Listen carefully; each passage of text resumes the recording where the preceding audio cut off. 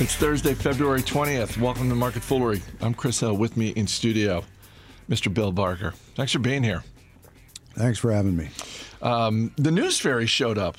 The News Fairy was busy this morning, and we'll get to Domino's earnings, and holy cow, was that impressive. But let's start with the big deal of the day, and that is Morgan Stanley buying E-Trade. This is an all-stock deal. It is valued at $13 billion, and this shouldn't be super surprising, I guess, when you think about the ripple effects of last year when Schwab said, yeah, we're going to cut our trading commissions to zero, and cut to however many months later, and E-Trade's like, yeah, we'll let ourselves be acquired for that price.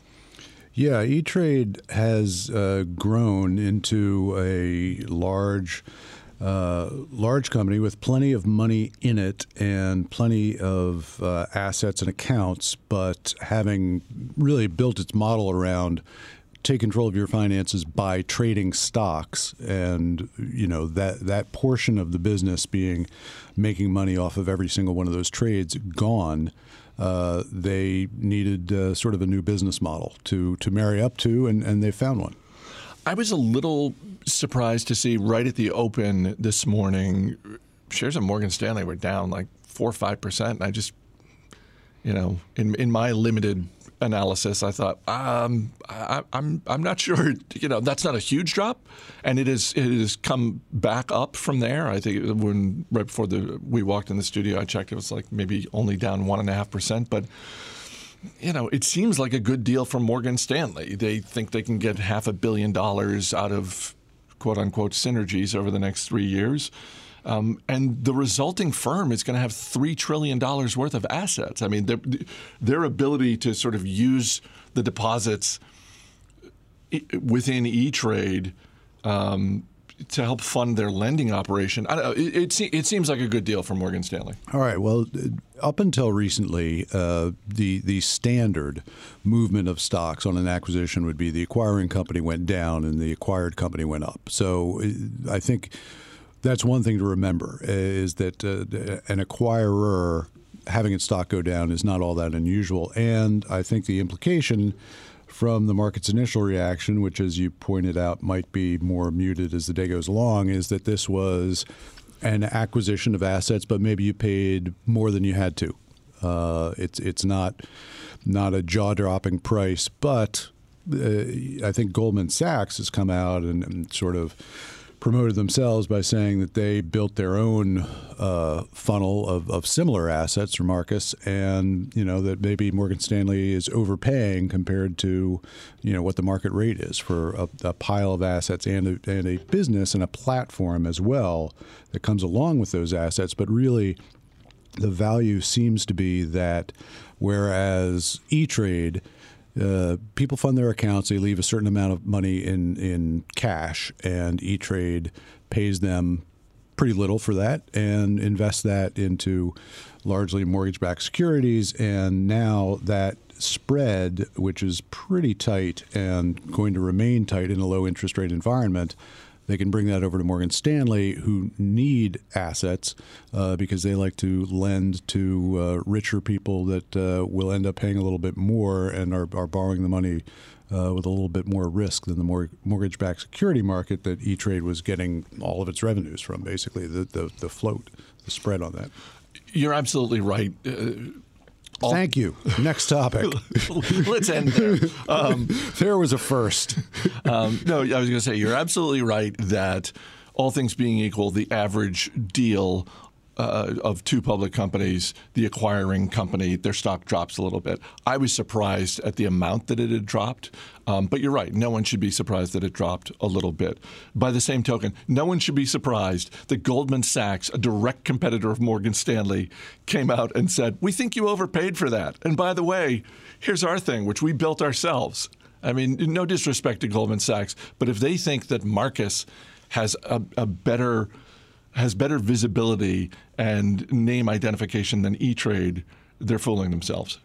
Well, there's about $50 billion in Marcus, according to the what I've read. And so that's a little bit more than E-Trade. Okay, E-Trade has got the name recognition, it's got the brand, but people associate it with stock trading, which is now free. So where the brand goes is going to be interesting. Once upon a time, it was scaled around commercials of babies trading stocks. That's true. For those that remember the E-Trade baby, that was a focus of the company for years. And a good advertising campaign. You just reminded me the CEO from Morgan Stanley was being interviewed on CNBC this morning and talked about, he was asked, when did you first start having these conversations with E-Trade? And he said, well, to be perfectly honest, back in 2002 when I was at Merrill Lynch, and I was impressed. And at that point, I just stopped listening to what he said because I was reminded, like, oh, right, Merrill Lynch, that was a brand that used to exist. And, to your point about E-Trade, we'll see where... The brand still exists, Merrill Lynch. The brand exists. I'm pretty sure B of A is methodically eliminating the Merrill Lynch brand. I'm just saying it exists. You can go to. There are Merrill Lynch accounts. There are and billions of dollars there. Now, one of the reasons for that may be that you've got a generation that trusts the name Merrill. Not that you're trying to draw new assets in necessarily under that, but you're not going to eliminate that brand as quickly as you might think, because there are piles of money there that are maybe not paying close attention, but like the association that they have with that brand. I don't think it's going away quickly. I just think it's going away. And the evidence points to the fact that it's going away. Let's move on to Domino's Pizza. Shares are up 25% this morning after a really strong fourth quarter report. Domino's same-store sales were up 3.4%. That's not a lot, but that is a good percentage point more than Wall Street was expecting. The last time Domino's Pizza had negative same-store sales, it was the spring of 2011. This thing has just been a machine for the past decade. It's been a machine. It's taken a little breather as a stock over about the last year and a half, but the bear case kind of crumbled today. And I was reading a fairly brave, I would say, Deutsche Bank report from back in December where the analysts had covered Domino's with a sell rating, which is pretty rare. And the stock was about $290. They had a price target of $208. So they're having a pretty tough day today, 2 months later, seeing the stock at $360. But the case, and as I say, fairly brave, they set out their rationale was that the comps would continue to decelerate, even though they'd had positive comps, that the numbers were trending in the wrong way. And I think that today's announcement, with a reiteration of the guidance for the next 2 years, really has undermined that. Obviously, the stock is reacting that way. And I think a lot of people are probably covering short positions because the performance today was not that out of line, not 24% right out of line with expectations. I think this is going to be a slightly short-fueled rally, short-covering fueled. Rich Allison has been CEO for less than 2 years. He took over the summer of 2018 for Patrick Doyle. You like to say from time to time that one of the great things in life, maybe the greatest thing in life, is having an easy act to follow. Rich Allison had a really tough act to follow, and so far he's doing pretty darn well following Patrick Doyle. Yeah, it's and I think that, okay, there have been a few challenges recently with the expansion of other food delivery services and a lot of price cutting and competition to try to get the food delivered for the lowest price possible and cut into the pizza business. I think there were some questions about whether that would be successful. Those questions today seem to be answered by pizza still having the largest and strongest share of the delivery food market, and so I think that some of the questions that have been out there have been answered today.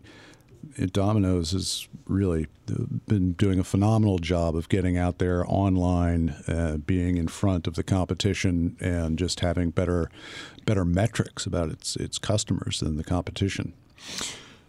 It really shows the value of the investments Domino's has made over the past decade in technology, in its mobile ordering system. Also, Uber Eats is not its own separate company. DoorDash is not a public company. But if you are looking at DoorDash and the Uber Eats division of Uber and predicting great success for them, just know that on some small level, you're betting against pizza. And in America, historically, that hasn't been a bet that has paid off. Pizza, still really popular here in America. No, nobody has ever made a fortune betting against pizza.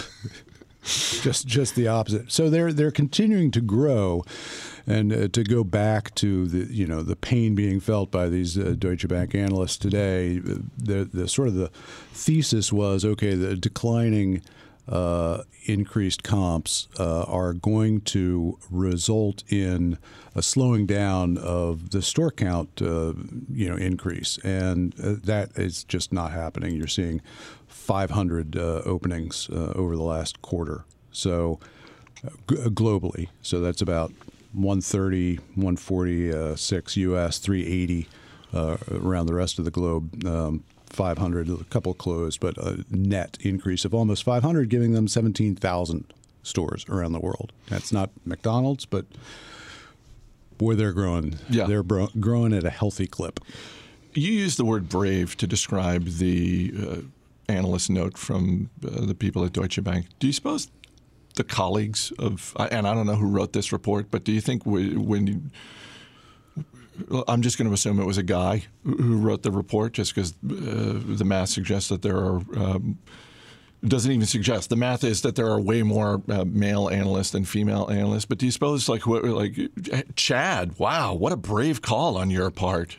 Yeah, I don't want to compare the bravery here to say that of firefighters or police first officers, responders. First responders. Right. No, we're not doing that. Military. We're just saying in the context of analyst notes. In the extremely warped sense that one can be brave in the financial profession of Wall Street, this counts because, the path of least resistance is to issue buy reports, and the second least resistant path is a hold. And there are forces working against you, not just of looking foolish when you're out there on your own and you've issued to sell, but in investment banking interests that you're also jeopardizing when you issue a sell. Now there's supposed to be a Chinese wall between the analysts and the investment bankers, and maybe there is, maybe there isn't, but today, that bravery is not translating into rewards. So I think that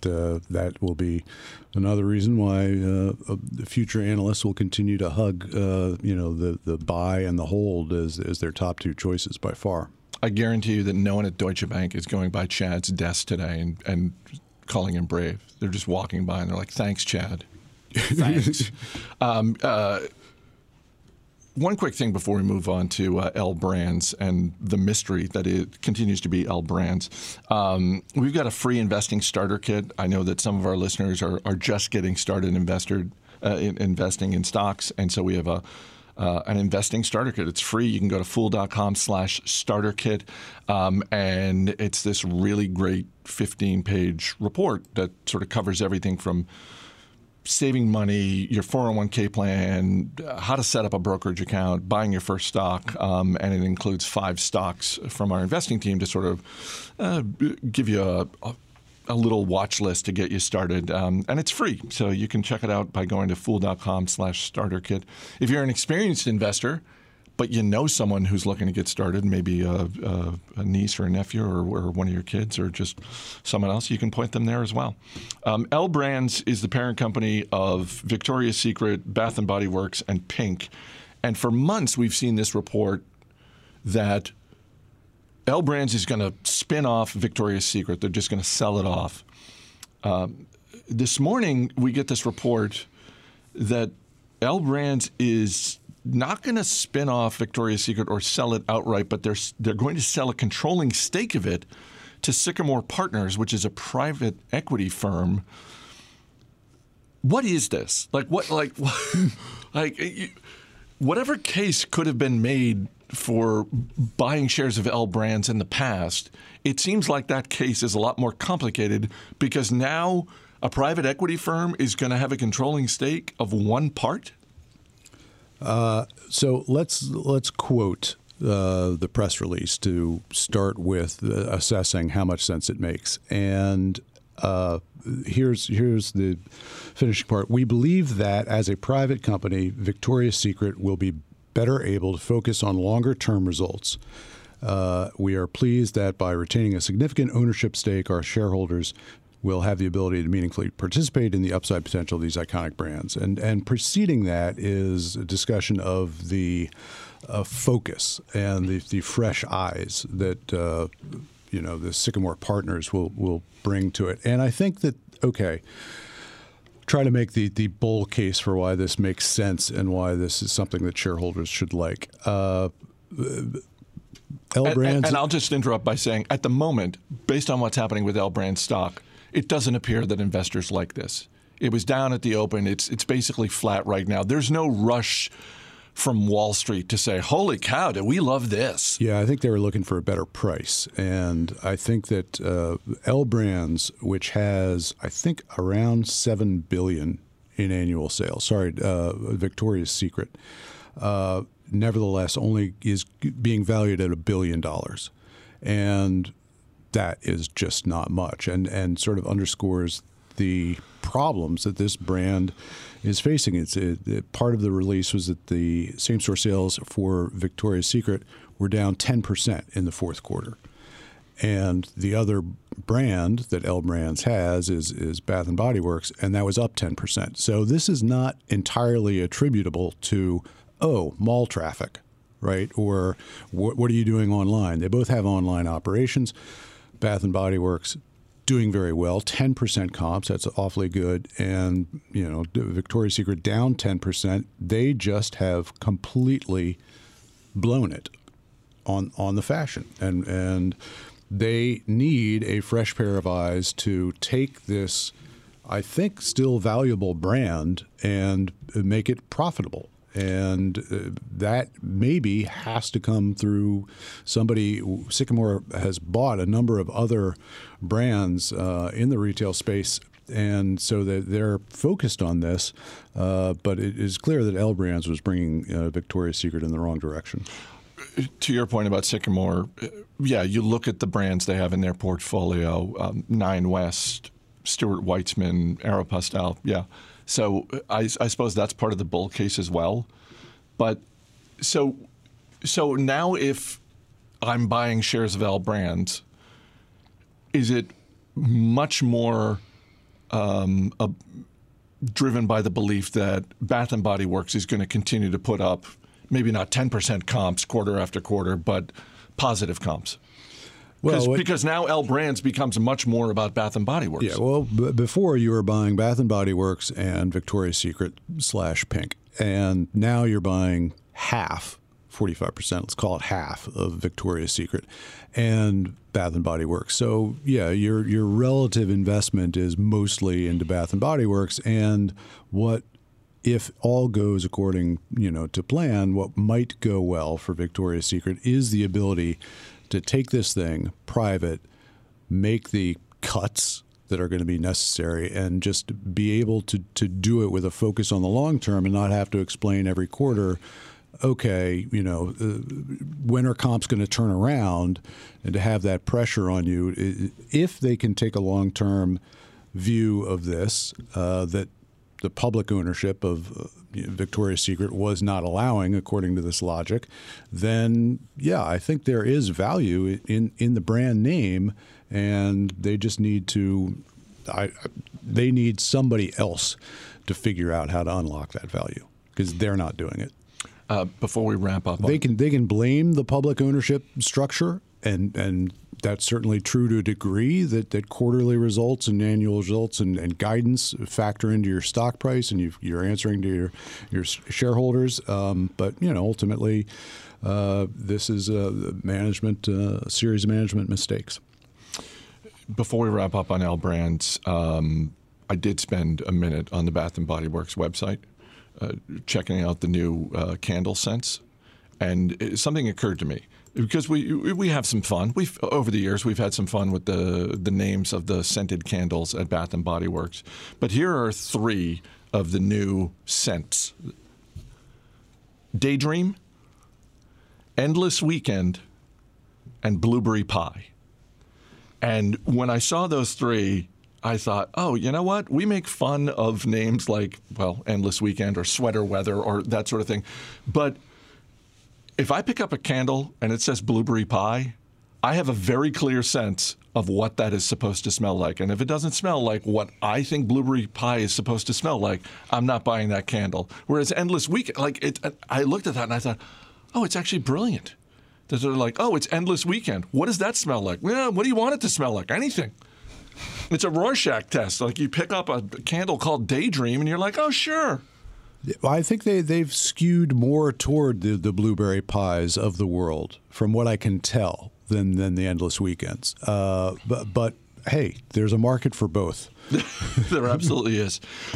This weekend marks the 40th anniversary of the Miracle on Ice. If by the way, if you look at the press release for L Brands, it now just does feature Bath and Body Works, as the picture surrounding the press release online. There is no mention of Victoria's Secret. That's smart. Yeah, they're already talking their own book. This weekend, 40th anniversary of Miracle on Ice, the 1980 Olympics, when the U.S. amateur hockey team pulled the massive upset, maybe the greatest upset in sports, beating the USSR. And you were there. I was there, yes. You were in the building for this. I, like anyone else or like almost everyone else who watched this game, I was watching at home on tape delay on my black and white television. A rerun. Yeah. But you saw it live. What memories do you have of that game? Because I know that whatever memories you have are going to be authentic because for some reason, well, probably because you were there, you still haven't seen Miracle, which is the really, really well done Disney movie from 2004. That is true. And I think although this wasn't intentional, going forward it probably is going to be intentional to not watch the movie. That is, I have the actual memories as fragmented as they are after 40 years, and if I watch Miracle, I will remember it differently. Yeah, and I might remember it more accurately, but it just will be a different experience than the actual memories I have, which are a great one. I mean, it's up there, with the best memories one could have of being a lifelong sports fan and, also lifelong American. Those two worked out very well that day. They did. That was the day we defeated communism. So if I'm doing the math correctly, I think you were in your early 20s. And I'm wondering at what point during... I was 6. At what point... Or somewhere between 6 and early 20s. Yeah. Who can recall? Who can recall? At what point during the game did you think... I think we're going to win this? Or was it really one of those things? Because I remember watching it at home. The U.S., spoiler alert, the U.S. takes the lead in the third period. And the last 10 minutes of the game is just on the edge of your seat. Like, holy cow, is this actually going to happen? And it was relentless. A couple of things. One, the reason that I was there is that my parents have a place in the Adirondacks not too far from Lake Placid. All property owners were basically able to order, from what I can recall, virtually however many tickets they wanted to whatever events they wanted about a year and a half before the actual Olympics. Back when the Olympics was a quaint little business. Lake Placid was the only site that applied to host the Olympics in 1980. Wait, the only site in America or the only site on globally planet Earth? Wow. It was a competition of one. And for those that have been to Lake Placid, it's a tiny place. And so the Olympics have become much bigger. The Winter Olympics, by separating from the Summer Olympics year, have become bigger by being on that staggered, 2-year delay from the Summer Olympics. And I don't think you could host the Winter Olympics in Lake Placid anymore. It's too big. And so for some reason, we had 2 blocks of tickets, and I switched seats I can't remember why this was necessary, but I was in one seat for the first period, another seat for the second period, and then back to my original seat for the third period. And that coincided with the way the teams switch sides of the ice. And so I was always on the side with the U.S. goal and goalie, Jim Craig, which I was disappointed about when we were scoring the goals, and I had a better view. I was like sort of blue line-ish. But the entire last part of the game, from what I recall, happened down on the U.S. goal side of the ice. So when did I first think we might win? I don't know, with about 5 seconds left. Because it looked like it was inevitable that Russia was going to, or as they called themselves at the time, Soviet Union. Not everybody remembers that. It just seemed inevitable that they were going to score like 5 goals, given how good they were and how relentless and how many shots on goal there seemed to be. And also the fact that not only had they months earlier played a team of professional all-stars from the United States and just destroyed them, they also played an exhibition game against the same U.S.